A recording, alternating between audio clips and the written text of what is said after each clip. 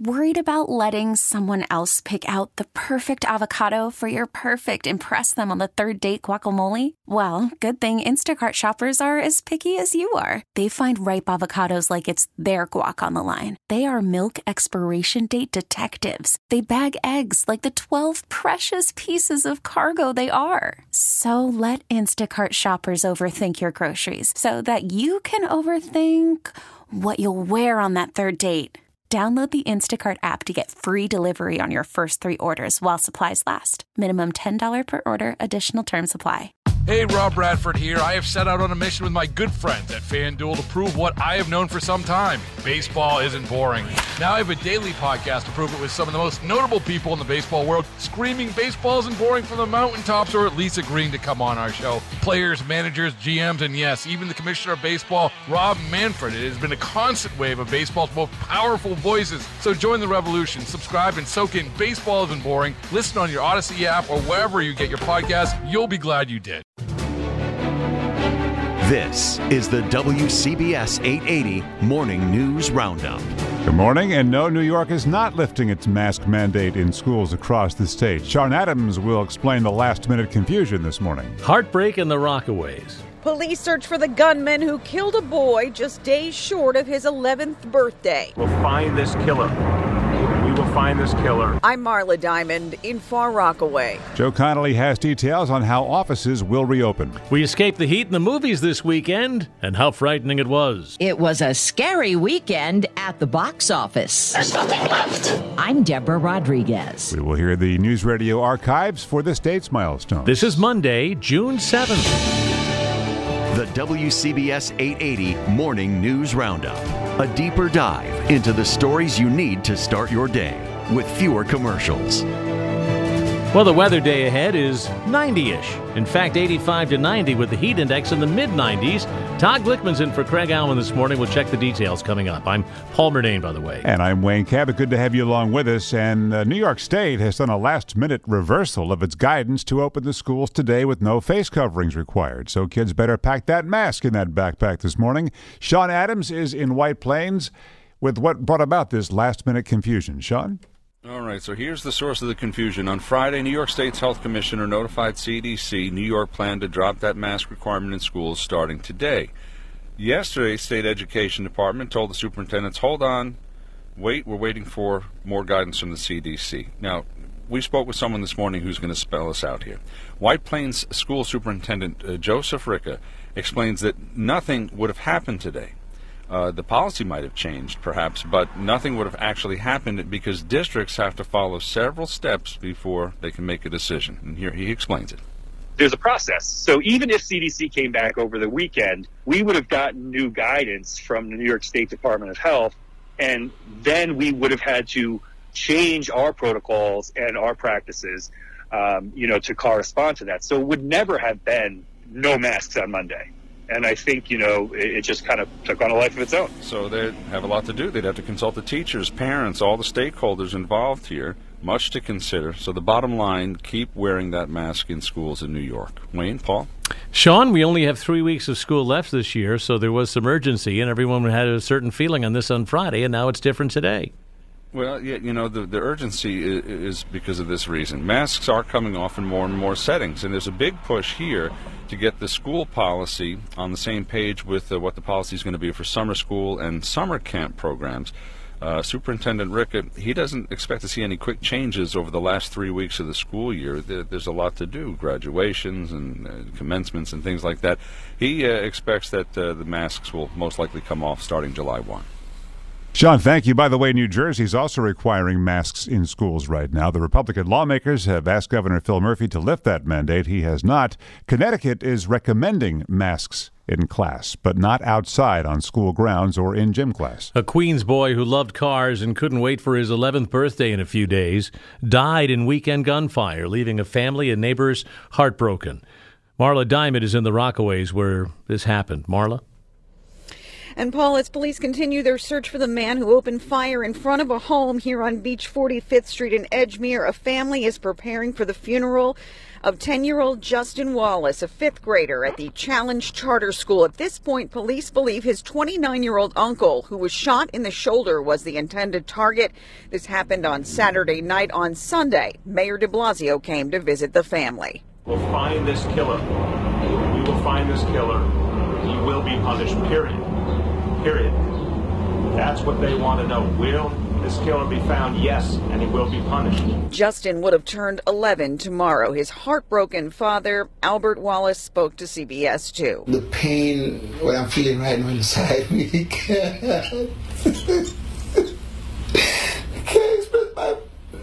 deal with this. The little boy said, the father said his little boy is smart. He loved computers. Teachers said he would be a brilliant mathematician. So hard to hear, Marla. Any leads on the shooter? Well, they do have very clear video of this shooter opening fire in front of a wrought iron gate on the steps of the home. The boy's father said that he believes that the shooting occurred over a years-long battle between his sister's family and their neighbors over a shared driveway. Marla Diamond in Far Rockaway this morning. Thanks. Straight ahead, a strange plane landing on New Jersey on a highway next. The WCBS 880 Morning News Roundup. The WCBS 880 Morning News Roundup. We're going to check in now with Joe Connolly because Joe's got some information now about how offices are going to reopen. Joe. Morning, Wayne. Scott Major of Perfect Building Maintenance, whose crews have been working inside offices all along, says you'll see more plexiglass partitions and seating areas have been changed. And here's what companies are telling him. From what I am hearing, most people are at a point where they are ready to bring most of their employees back. Now, I don't know what that's going to cause in terms of any kind of stress in the office. There has been what we call teaming, where they've, let's say they split the accounting department because they don't want all of them to necessarily be exposed at the same time. We have tenants and we have buildings that are requiring that our employees be vaccinated before they actually come back into their building.